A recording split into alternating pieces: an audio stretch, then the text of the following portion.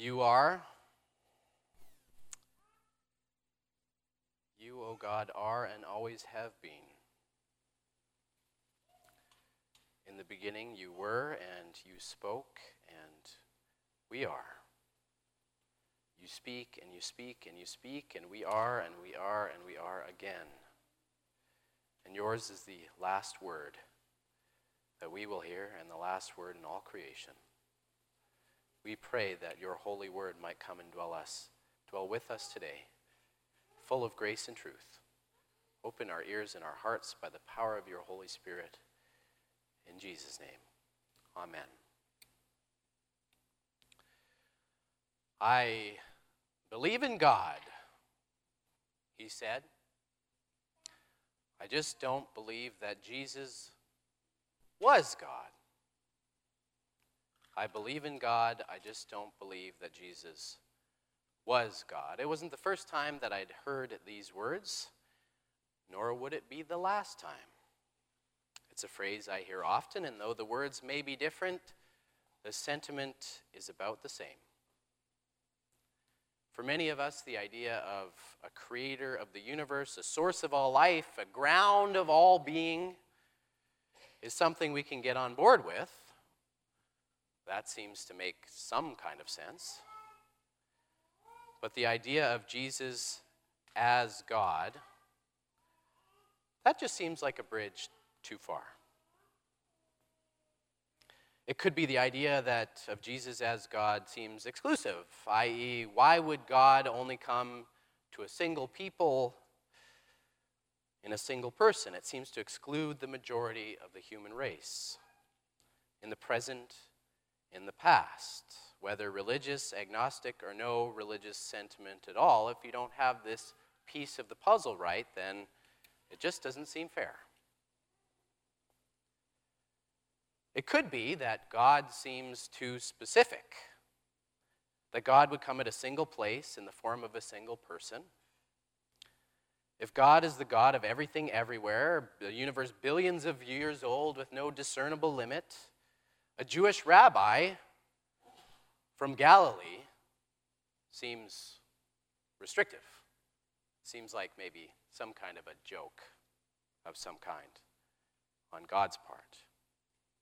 Quaint, unable to contain that awesome mystery. Now, I say all of the above because these are things that I too have believed at one time or another. In fact, I was the person I cited at the beginning of the sermon who said, I believe in God, just not that Jesus was God. That was me at 20 years old. And I say these because they're all reasonable, well-thought objections. Because, of course, I am a reasonable, well-thinking person. And, if I thought that, of course, it's reasonable for anybody to think about that, right? As time's gone on, though, I've been able to come to terms with these intellectual problems. And it all has to do with understanding today. It has to do with what the coming together of the human and the divine means. It has to do with what Christmas means. And our passage from Hebrews says it best. Long ago, it says, long ago, God spoke to our ancestors in many and various ways by the prophets. But in these last days, he has spoken to us by a Son, whom he appointed heir of all things, through whom he also created the worlds. And this is the important part. He is the reflection of God's glory and the exact imprint of God's very being. And he sustains all things by his powerful word. So according to the author of Hebrews, God has spoken in many different ways in the past, through prophets and through other means. God is the God of the universe, after all. God does speak to us in many different ways. And in Jesus, the author says, God has spoken yet again. God has spoken yet again. The only difference, he says, is that in Jesus, God has spoken more decisively. In Jesus' life, his earthly ministry, his death and rising again, we have had the heart of the universe who created all worlds. We have had the character, the essence of all things shown to us with clarity. In Jesus, we not only hear God speak, we see the reflection of God's glory, an imprint, I love that, of God's very being.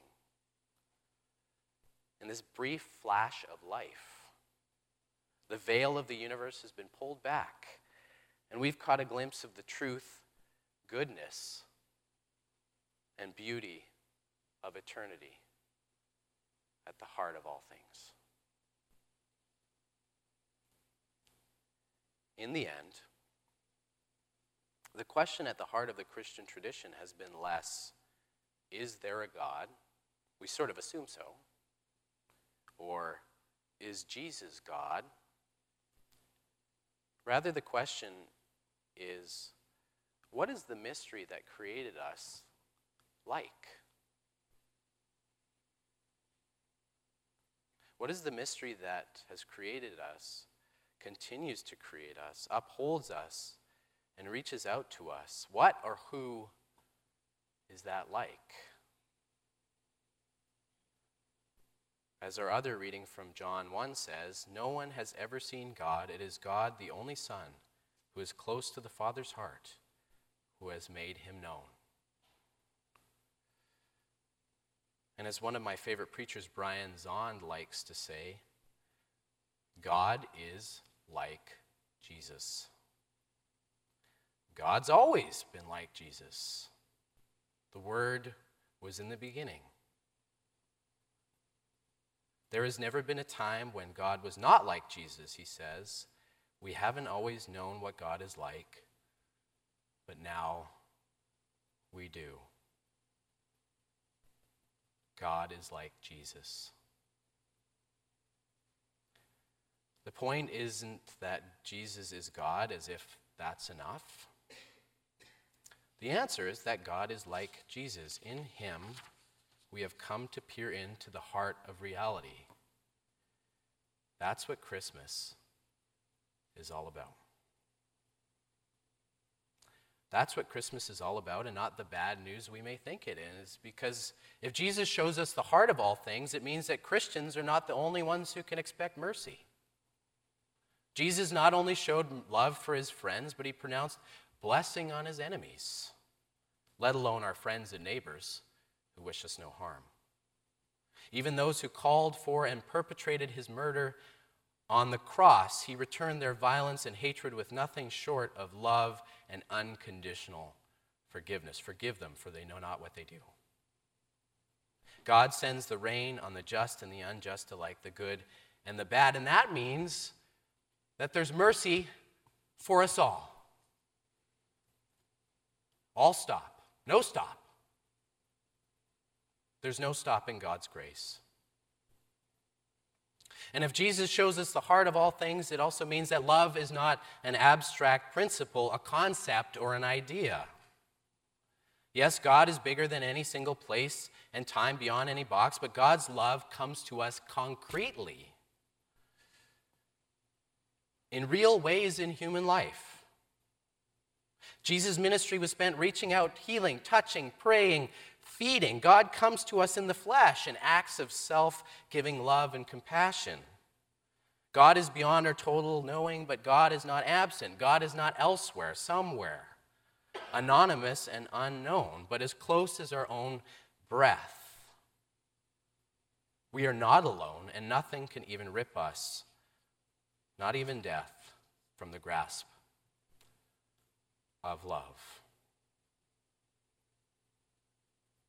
If Jesus shows us who God is, it means we're forgiven. It means we're free.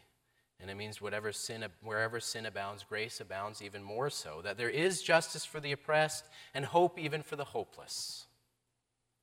into death and beyond. If Jesus is what God is like, it means that love beats strong at the heart of all things. And this love is greater than anything in its way. That was U2's last single, if you don't know that. Love is greater than anything in its way. It's not quite about the same thing, but it's in the right direction. None of these things, of course, provide us with airtight scientific evidence, a knockdown, drag-out argument for Christianity. It just doesn't do that. Instead, it represents the wisdom of the ages. And this wisdom comes to us as a defenseless newborn baby, one who draws us in with his beauty. And with his beauty draws out of us unconditional love. And if it's true, it says that life is beautiful. Even if it's all of its heartbreak, darkness, and violence, life is ultimately beautiful, because if Jesus is what God is like, it means that all life finds its source in a self-giving love that will never run away, never run out, and will never run dry. If God is like Jesus. So, if somebody were to ask me again today, is Jesus God? I'm not really sure I'd even know what that meant. But if God is like Jesus, I do know that it's good news for us all, for everybody. For Jesus Christ is the same yesterday, today, and forever. And thank God for that. Amen.